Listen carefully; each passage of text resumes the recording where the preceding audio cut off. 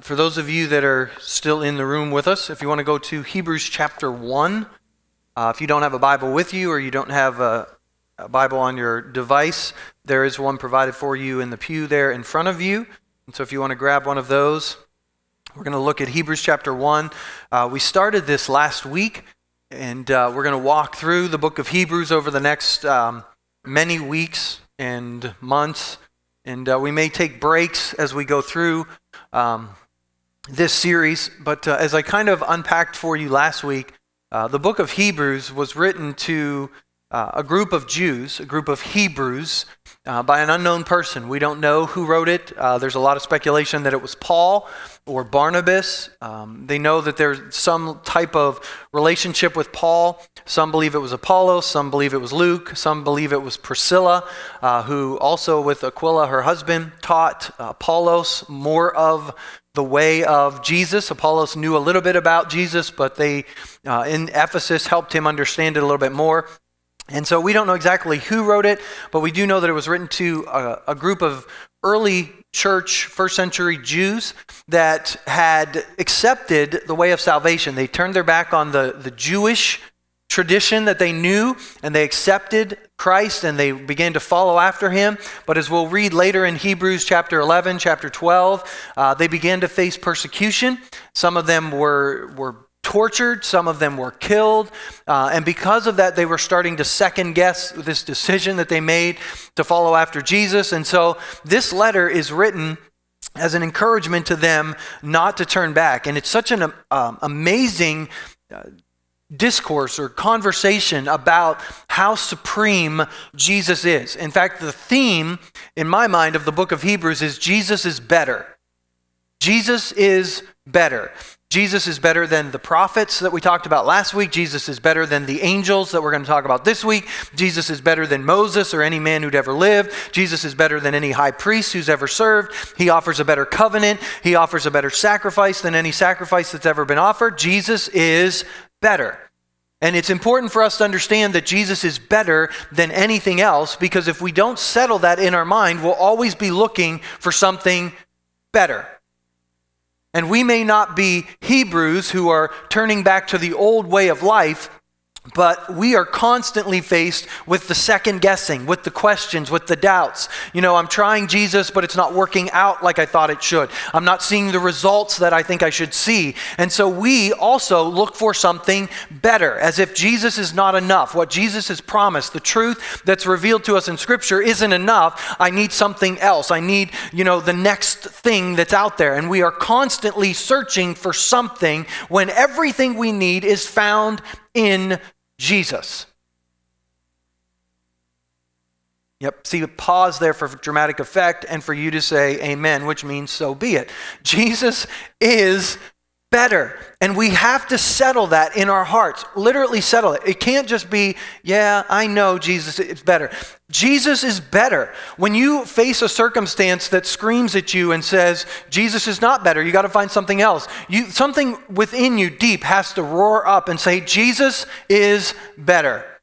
He's better. Now, all of us need some help, and all of us need other people in our lives at times, and we need other things in our lives that will encourage us and help us. But ultimately, Jesus is the source. He is better. And something else may put a Band-Aid on my problem for a little while, but Jesus is the only one that can take away my problem, who can deal a lasting solution in my lives. And so this is what the book of Hebrews is all about. But just like these early Hebrews, we hear Jesus is the answer. Jesus is the answer. But when we try to put that into practice in our lives, sometimes it looks like this.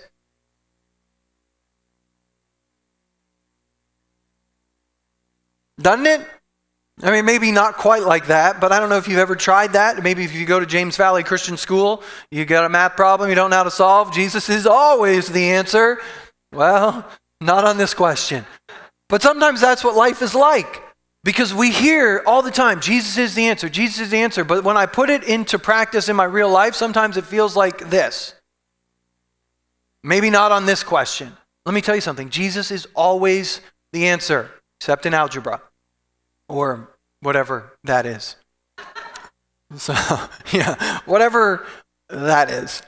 So those of you that are in school probably know. But if you're in Hebrews chapter 1, we're going to read the chapter. We last week only went through the first 3 verses that talked about Jesus being better than the old covenant, than the prophets that spoke before. And we talked about how Jesus is literally God's final spoken word to us. We need to believe that Jesus or God still speaks to us today. We need to believe that God's word is how we learn to hear his voice, and we need to be able to test what we hear with his word. And that's what we talked about last week. If you weren't here, you can go to the podcast. You can listen to it there. You can pick up a CD and listen to it there. But in Hebrews chapter 1, we're going to start with verse 1.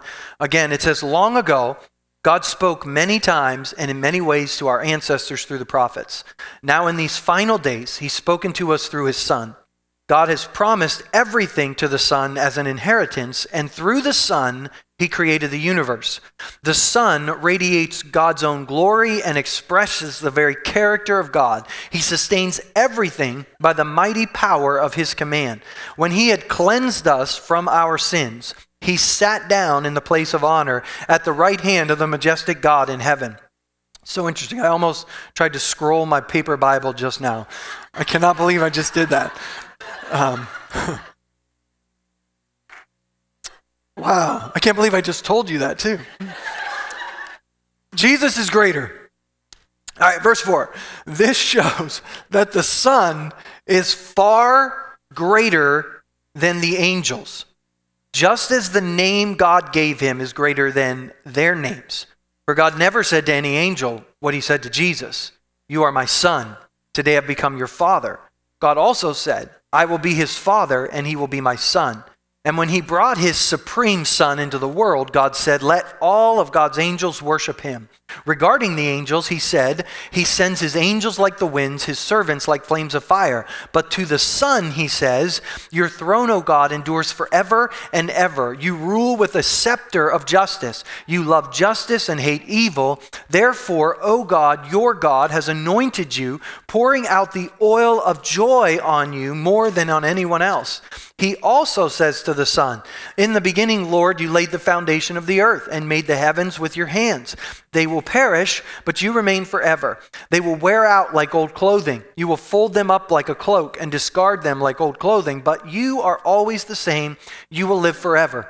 And God never said to any of the angels, 'Sit in the place of honor at my right hand until I humble your enemies, making them a footstool under your feet.'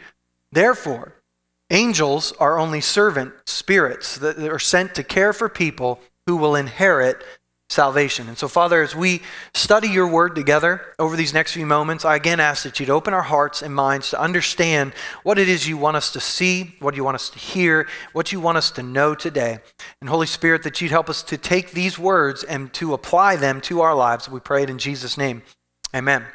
So again, Hebrews chapter 1 starts with this short resume of who Jesus is. He's God at creation. He sustains creation. He sustains all life. He reveals to us the nature of God, the character of God. He cleanses us from our sin through the cross. He brought us back into relationship with God, and he is currently sitting in heaven right now at the right hand of God. He's sitting. I love that. I've heard sermons preached on the fact that Jesus is sitting. He's not standing. He's not wringing his hands. He's not pacing. He's sitting right at the right hand of the Father. And he is making intercession. He is reminding the Father, hey, my blood covers them. They have access to you. And then he sent his Spirit to live inside of us, his representative that we talked about last week. And then this resume, as the writer says, shows us that Jesus is greater than the angels. Now, he talks about angels here in chapter 1, and then he pauses almost, and he gives us a warning at the beginning of chapter 2. And you got to remember, this is a letter written. There were not chapters. I don't know if you've ever written an email and chapter and versed your email, but that's not what they did. Scholars later on, when they translated this to make it easier for us to talk about and to teach about, added the scripture or added the verse numbers and added the chapters where they thought. And so sometimes, when there's a break, it may not be really a break in the thought. And so you got to make sure that when you come to an end of a chapter that you read the next chapter, just to make sure that you're not taking something completely out of context. But he gives them a warning. And Hebrews gives us a lot of warnings. We'll talk about them. And then he continues this talk about angels in chapter 2, but we're only going to look at chapter 1 today. So next week we'll talk about that warning. And then the following week, for all you single ladies, we're going to talk about the perfect man. The perfect man. And I'm going to spoil it for you now. It's Jesus. Okay? So if you're looking for the perfect man, he ain't out there. It's Jesus. But no, we're going to talk about him and how he is so much better. But why start with angels? I mean, I don't know about you. I don't ever really think about angels or talk about angels. Maybe you do. But we have to put ourselves in the context of these Hebrews. And the Hebrews did. Because not only were God's messages in the Old Testament sent to them by prophets, they were also sent by angels. And so they had heard the stories. Some of them maybe have encountered angels in their lives. And so the writer's starting with angels because sometimes we get a misunderstanding about them. And so he's correcting that these angels might be impressive, these angels might be powerful, but Jesus is far superior to the angels. And he lists off all these reasons. Now, in our society today, we have a different misconception of angels. Hollywood helps us with that. Maybe you've seen It's a Wonderful Life with the angel, the guy who dies and goes to heaven, and in order to earn his wings, he has to come back to earth and do something good. And there's other angels in the outfield that help that, the team, the California Angels, win some games by supernaturally helping the baseball players. And sometimes we see pictures of them, the chubby guys with the arrow, like Cupid with the little wings. And so what does the Bible say about angels? We're going to talk a little bit about angels, what the Bible says about them, what Hebrews chapter 1 says about them, and then we're going to end with some time of prayer for those of you that, again, are facing something that you need prayer for, because Jesus is greater. I mean, I'm going to teach you about angels a little bit, but at the end of the day, Jesus is better. And so that's what we need to keep in mind. And so in the scripture, we know that angels are neither male nor female. They're created beings, but they're not humans. They're not like us. We know that the names of the archangels in Scripture that we have record of are Michael and Gabriel, so they're given male names, but that does not mean they're male. Doesn't mean that they're female. We don't know that they have wings. The cherubim who surround the throne of God have wings. Okay, but many times when people encountered angels, and we're going to talk about it, they didn't recognize them as angels. Now, I don't know about you, but I haven't seen a lot of people walking around with wings. So if I would have encountered a person with wings, I'd be like, "Ooh, angel." And so apparently not all angels have wings, but some maybe do. I doubt the cherubim that are described here in Isaiah and Ezekiel and Revelation are these chubby little pictures that we see, but we have to understand that everything we think or hear in Hollywood, sometimes we think it's real. And we start processing things as real. We think that sometimes when our loved ones die, like Clarence in It's a Wonderful Life, they become angels. No, they don't. They become people. People never become angels. And here's the thing. They don't come back and help us live because they're in the presence of Jesus now. And if you're in the presence of Jesus, he's all that matters because Jesus is better. And so they're not thinking about you and I, and it's not because they don't love us, but it's because Jesus is better. And when we get there, we're going to understand that too. And so these angels that are around the throne of God are just enamored by his presence. We're taught in the scripture that encounters with angels can be frightening, but not always. I mean, I've heard it taught that angels are always fearful, and whenever you see an angel, you always react in fear. Not always. I mean, sometimes in scripture, there's fear, and sometimes there's not. So let's go to Joshua chapter 5. In Joshua chapter 5, Joshua's leading the children of Israel near the town of Jericho, and he looks up and he sees a man standing in front of him with a sword in his hand. So Joshua, not panicking, walks up to him and demands, so apparently he's not fearful, "Are you friend or foe?" "Neither one," he replied. "I'm the commander of the Lord's army." Now, apparently, Joshua sees something now that he didn't see before, and at this, he falls with his face to the ground in reverence. "I'm at your command. What do you want your servant to do?" And the commander of the Lord's army replied, "Take off your sandals, for the place where you are standing is holy." Joshua did as he was told. So he encounters this angel in some sense, and at first he's not any different than what we would think of another human being, but then there's something in that encounter that changes. In Daniel chapter 6, we have the story of Daniel. Daniel in the lion's den. Daniel clearly tells King Darius, that the angel of the Lord has come and closed the lions' mouths. But we're not told what Daniel's reaction was to that. Did he get scared? I mean, could you be more scared than being thrown into the den of lions? I don't know. But having an angel come and shut the mouths of the lion would probably be less fearful than the lions themselves, I would think. Daniel chapter 8, though, Gabriel, the archangel, comes to speak to Daniel, and Daniel falls on his face in fear. So we see fear there. In Genesis 18 and 19, Abraham has a conversation with men that were later told are angels, and yet there's no bowing down in fear. There's reverence and hospitality that's shown to them.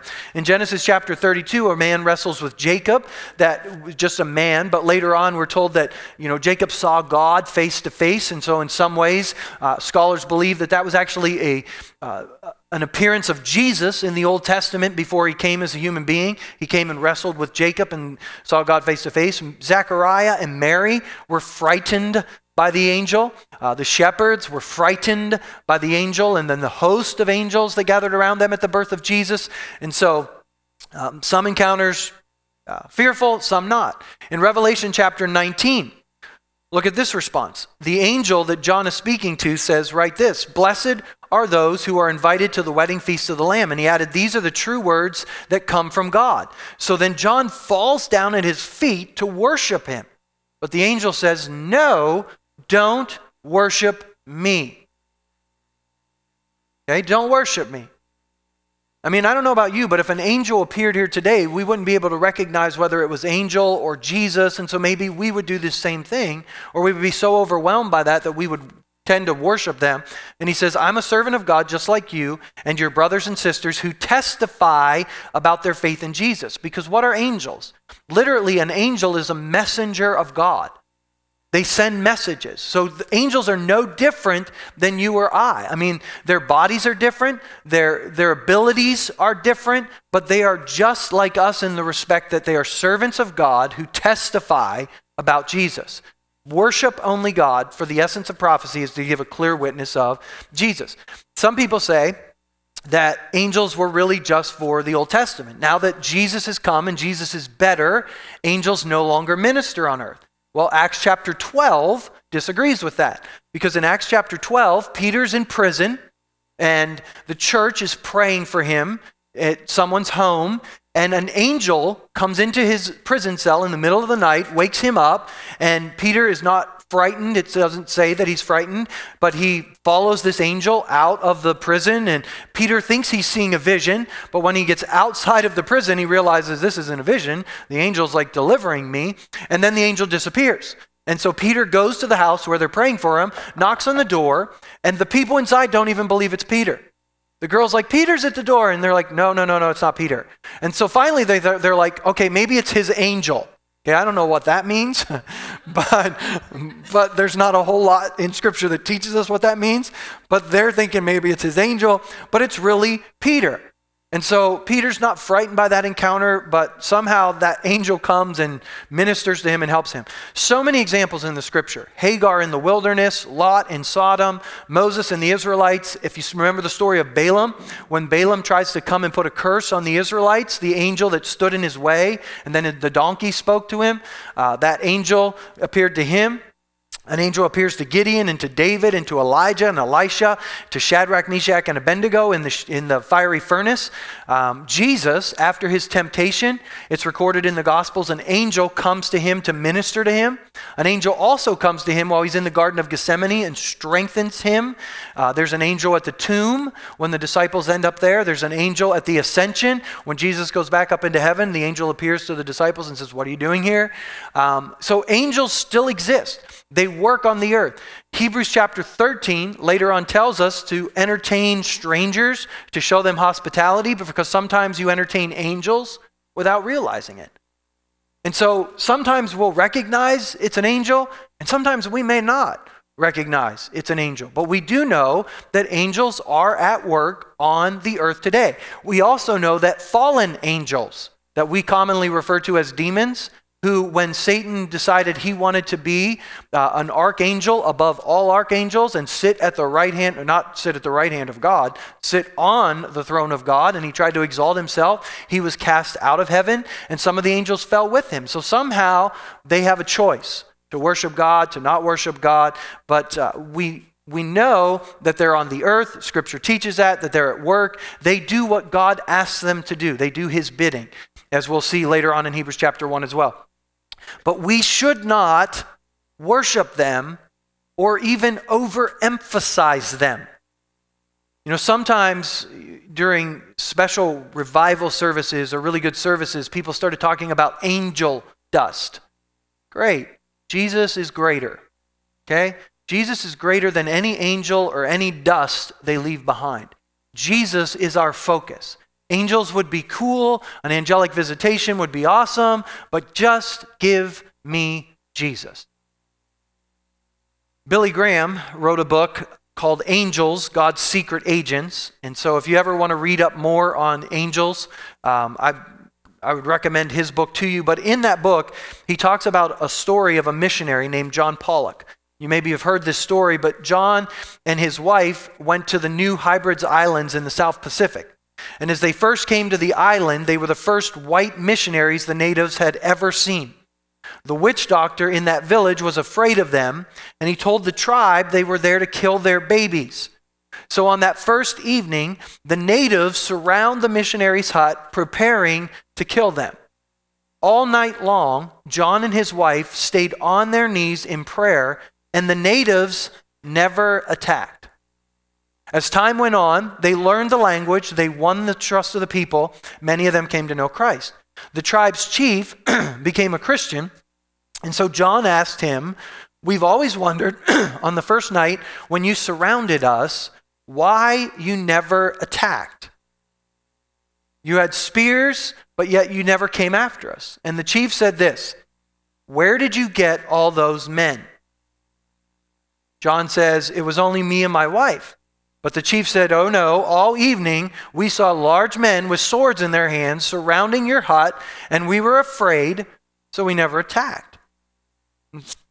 Angels, there are so many times we've heard stories from missionaries that report similar instances of God intervening and sending angelic beings to ward off some type of attack. Some people say, "Well, man, I wish I saw an angel in my life." Well, start doing something like John and his wife, sharing the gospel with someone, and you're going to get yourself in a situation where you need protection.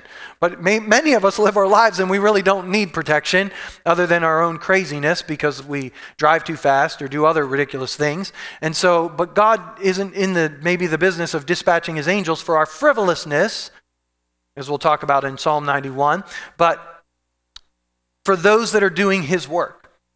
And so we see things like that. So Hebrews chapter 1, look at what he says. The first thing he says is Jesus' name is greater than any of the angels. Now, you and I might sit here and think, well, so what? I mean, they're arguing about whose name is greater. But you have to understand in Scripture, and for the Jewish people, the name meant everything. I mean, the closest similarity that you and I would have is if we were maybe, excuse me, if we were invited to a party and we were at the door and we couldn't get in, we would say the name of someone inside the party. That's our friend. We'd be name dropping. I mean, that would give us access, if you will. And so by saying his name is greater, maybe for us understanding that, name dropping, the access that we have through that name is what they're really talking about. Acts chapter 4, verse 12, Peter sheds some light on it when he says there's salvation in no one else. God has given no other name under heaven by which we must be saved. You're not saved by Michael. You're not saved by Gabriel. You're not saved by any angelic visit you've ever had. You are saved only by the name of Jesus. And so when you are in trouble, I laugh because if you've seen It's a Wonderful Life, when Clarence is in trouble, he cries out, "Oh, Joseph, save me." If you're ever in trouble, don't cry out to Joseph or Mary or Gabriel or Michael. Call on the name of Jesus, because he's the only name that can bring you salvation.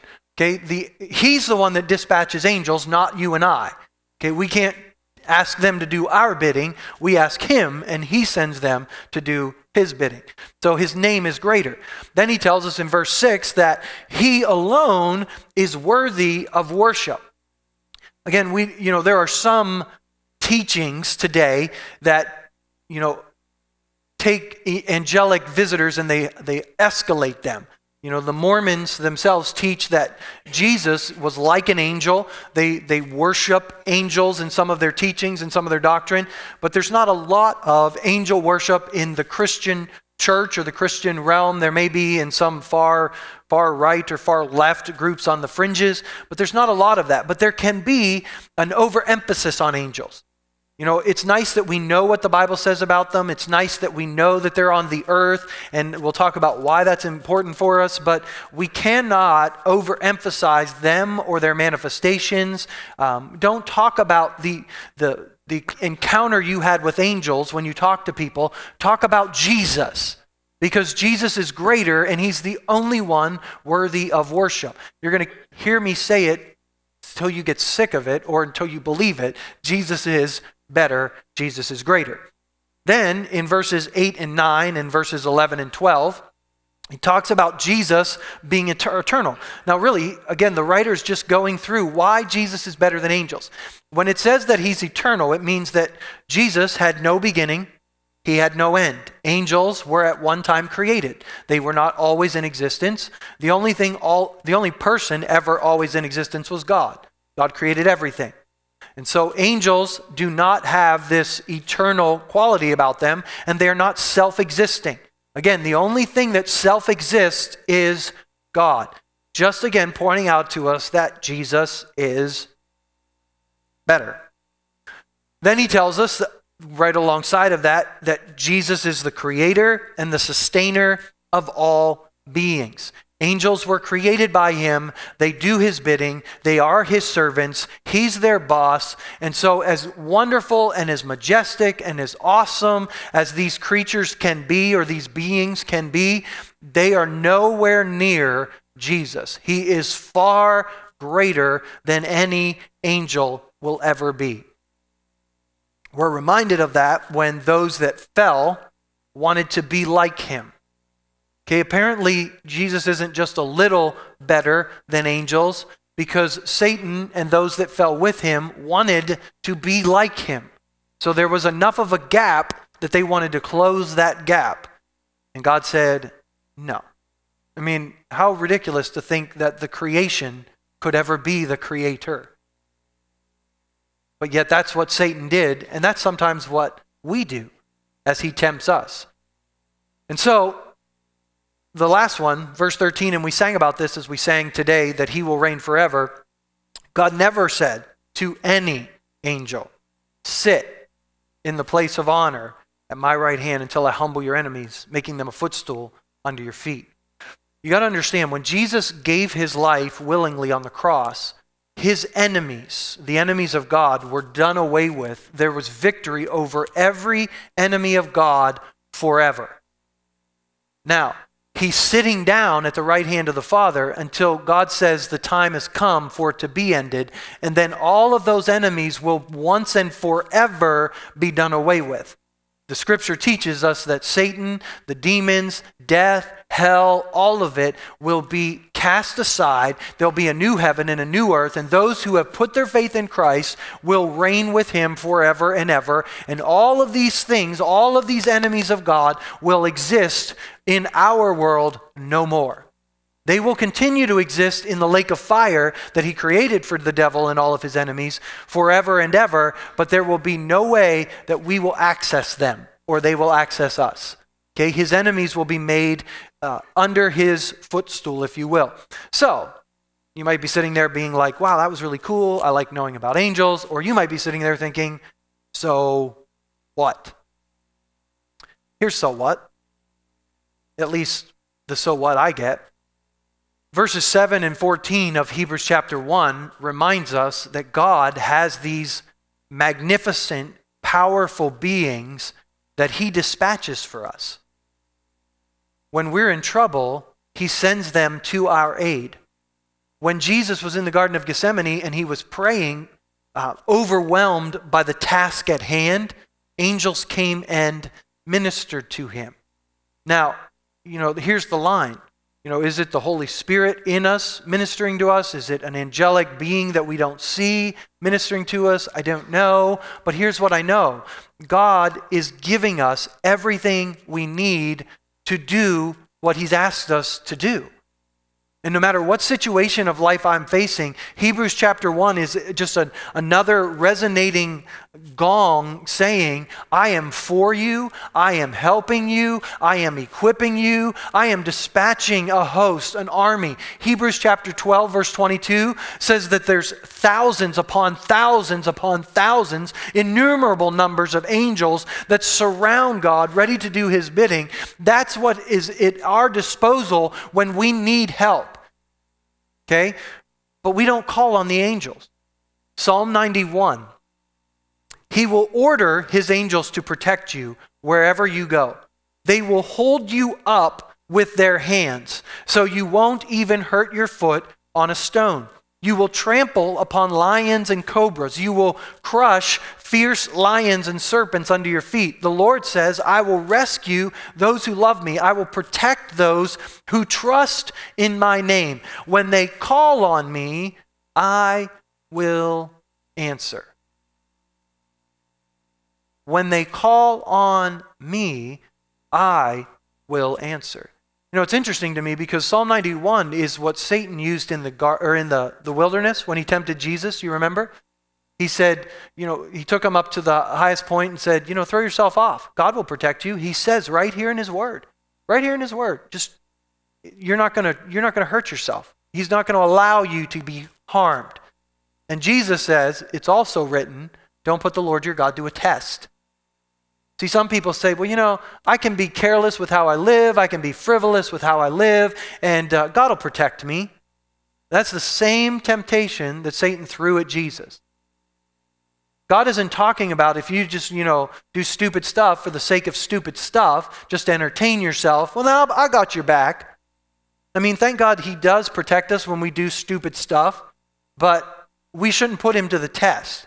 What he's saying is, if you get yourself in a sticky situation because I've called you to do something or I've asked you to take a step of faith and you find yourself in something at obedience to my command, call on me and I'll send protection. I'll send help. Now, you remember, they're writing this to in Hebrews chapter 1, they're writing this to the Hebrews who are being sawn in two. That's what we're told. They're being fed to lions. They're being put into the gladiator arena for sport. So where's Psalm 91 for those people? Well, let me just say this. Hebrews chapter 12 says that great cloud of witnesses now surrounds the throne of Jesus, and I bet not one single one of them, when they saw Jesus face to face, said, where were you? Sometimes it feels like he's not there. Sometimes it feels like we do cast our foot against a stone, and sometimes it feels like we step on a cobra and it bites us. But here's what I can assure you. In one moment, when you stand looking Jesus face to face, if you keep your trust in him, even in those moments, you will never have to say to him, where were you? Because you will know in a moment he never left you. He never abandoned you. And that's the type of encouragement that the writer of Hebrews chapter 1 is trying to bestow upon this group of people. These people that are facing temptations and trials probably far greater than you and I. I don't know about what you're facing this week. Sometimes I face difficult things, but I've never been put into an arena with wild animals and tried to run for my life or protect myself in any way, shape, or form. So I'm facing hardships and difficulties, as I'm sure many of you are, but I don't know that I'm facing what Hebrews chapter 1 people were facing. at least yet. Maybe someday we will. And so it would be good for us now to learn to put this kind of trust and faith in God, knowing that He is dispatching people to help us and to aid us and to be with us during this hardship. Not to mention, He sent His Spirit, like we learned last week, to live inside of us, and that should be a deal breaker. I mean, think about it for a second. You and I have the God who created the universe in the person of the Holy Spirit living inside of us. Our neighbor does not. Shouldn't that be huge? Shouldn't it? I mean, sometimes I think we take the cross and we take what Jesus did for us as, just a shortcut to get where we could have gotten on our own anyway. God's just helping me get to where I could have gone, but He's just helping me get there faster. He's getting you to places you could never get to on your own. I mean, that's the power of the Holy Spirit that lives in us. That's these angels that are being dispatched for us. And so Hebrews chapter 1 assures us that angels do exist. They're not a fairy tale. They're not a figment of our imagination. The modern day versions of them may be a little bit made up and a little bit far, and we can be assured of what Scripture teaches us is far more reliable than anything Hollywood teaches us. And so get your knowledge and understanding from this book and not from any other book. The powerful beings of God do His will. They carry out the Father's will. They do it on our behalf, and Jesus is greater. He's greater. The last verse I want to look at before we close is in Hebrews chapter 2. As I told you, next week we're going to go into this first warning that's given to us. And what he's doing in Hebrews chapter 2 is talking about the message that angels brought to the Old Testament saints and what the rejection of that message did. But he's reminding us right here at the beginning part of this that we have to listen carefully to the truth that we've heard, or we may drift away from it. And he compares that with what happened to those who received the message by angels. And if what happened to them was their death or their destruction because they rejected that message, how much more should we be concerned if we drift away from the truth about Jesus? Don't drift away from it. So remember, they're facing hardship. They're facing difficulty. They're drifting. They're being tempted to drift away from their faith in Jesus. And he's saying to them, don't you dare drift away. You may not understand it. You may not know what's going on. You may not be able to make sense of your circumstance right now, but rest assured, Jesus is greater. And you keep your eyes fixed on Him and do not drift away from that truth, because there's nothing out there better. Nothing. And that's what we'll look at as we talk next week. Because for those of us today that are here, maybe we're not in danger of worshiping angels, and maybe we're not in danger of overemphasizing angels, but we are in danger of drifting from truth. Every one of us in this room, every single one of us, has the potential to drift away from the truth we've heard. And the difficulties that we face, and the things that other people do to us, and the realities of life sometimes cause us to drift away if we do not pay attention or listen very carefully. And he's not just talking about listening like this.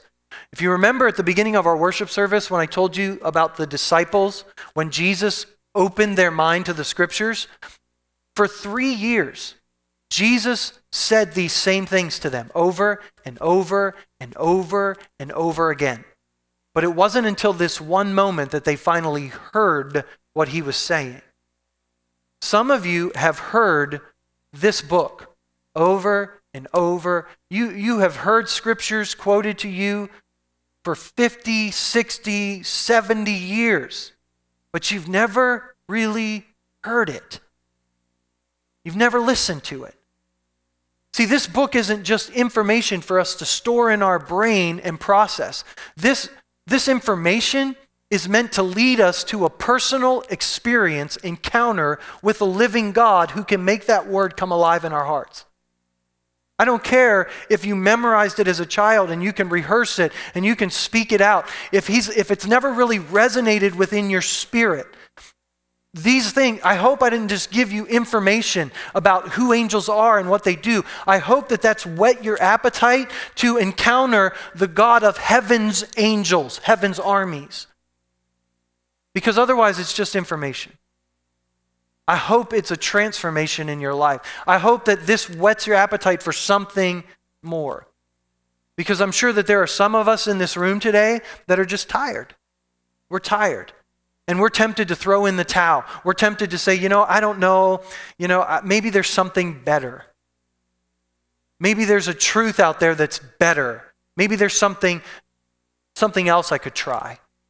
Maybe I could just take a different pill. Maybe I could go to a different person. Maybe I could just, buy something. There's so many different things that we look to try to do it, but Jesus is better. And he's the only thing that will ever work long term in our lives. And so if you're at a place where you're tired, information about angels isn't going to help you today. If you're ready to throw in the towel because you're surrounded by a host of armies that are pressing in on you, you don't need information about angels. You need to encounter the Lord of angels' armies so that your eyes can be open and reminded. Something within you can just begin to unlock so that even when your circumstances don't change, you know that greater is he that's in me than he that's in the world. And he can bring that peace, that hope, and that joy into your heart. And so as we close our service today, that's how we're going to close our service. We're going to give you an opportunity, again, to encounter him. I hope I've presented some truth to you, some understanding for you that maybe teaches you something that you didn't know before about angels, but that's just a lot of facts. My hope today is that before you leave here, you come to know the one who dispatches angels in a more real way than you've known him before. And so I'm going to invite you to stand with me.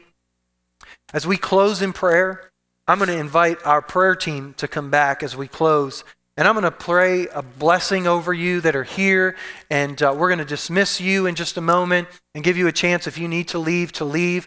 But if you want to be prayed for, if there's something that you're experiencing and you just say, I want to encounter the God of the Bible. There's nothing more special about the people that are up here than any other person, but they're willing to be conduits today that the Lord can work through to minister to you. Maybe you want to pray by yourself. We give you that opportunity. The altars will be open if you want to come and find a place of prayer. If you want to kneel at your pew and pray or just sit quietly. But I'd encourage you before you leave, not to just be content with the facts about angels, but to have an encounter with the God who dispatches those angels on your behalf. And so, Father, I thank you for the assurance, the promise, the hope that your word instills in our hearts today. Knowing that you not only sent your son, knowing that today you still dispatch angels on our behalf, that when we find ourselves in difficulty, if we will call on you, you will dispatch these beings, you will dispatch these powerful forces to come and to aid us, to strengthen us, to help us. And God, ultimately, it doesn't matter how you strengthen us. It doesn't matter whether it's your spirit that's strengthening us or an angelic visitor that's strengthening us. We know it's because of the blood of Jesus Christ that was shed for us. It's because of our relationship with you that we can find strength, that we can find power that we could never find apart from you. We can find healing, we can find hope, we can find provision that we cannot find apart from calling on you. And so today, thank you for reminding us that you have dispatched all of this. You've put all of this at work in our lives. God, thank you that you are indeed at work in us today. Holy Spirit, I ask that you would minister to each and every person in this room, especially for those that find themselves like Elisha and his servant. God, penned in by all of the armies of hell. God, breathing down on them, looking like there's no way to turn. God, their emotions are in turmoil. Their physical body is in turmoil. Their circumstances, their finances are in turmoil. God, fear is beginning to cripple. Guilt is beginning to cripple. That maybe it was just my own decisions that put me into this mess. God, I pray open eyes today to see the vast resources that you have put around us. Open our eyes today to see what the death of Jesus, what the resurrection of Jesus has truly opened for us today. I pray that people that are here today, we would hear scriptures that we've heard dozens of times, thousands of times, but they would begin to resonate in our spirits like never before. Holy Spirit, breathe on your word today to cause it to resonate in our hearts like never before. Holy Spirit, cause it to come alive in us, I pray. So for those of us that need to be dismissed, I pray that as we leave from this place that you would bless, God, that you would keep us. As your word says, that you would protect us and help us through this week. And above all, Holy Spirit, help us to keep our eyes fixed upon Jesus. Help that truth to resonate in our hearts through this week, that Jesus is better than anything else. Let it ring in our hearts, I pray. In Jesus' name, amen. Man, if you need to be dismissed, just do it quietly. Let this be a place of prayer for those that want to spend some time in prayer. If you want prayer, our prayer team is here for you. We'd love the opportunity to pray with you before you leave. God bless you as you go.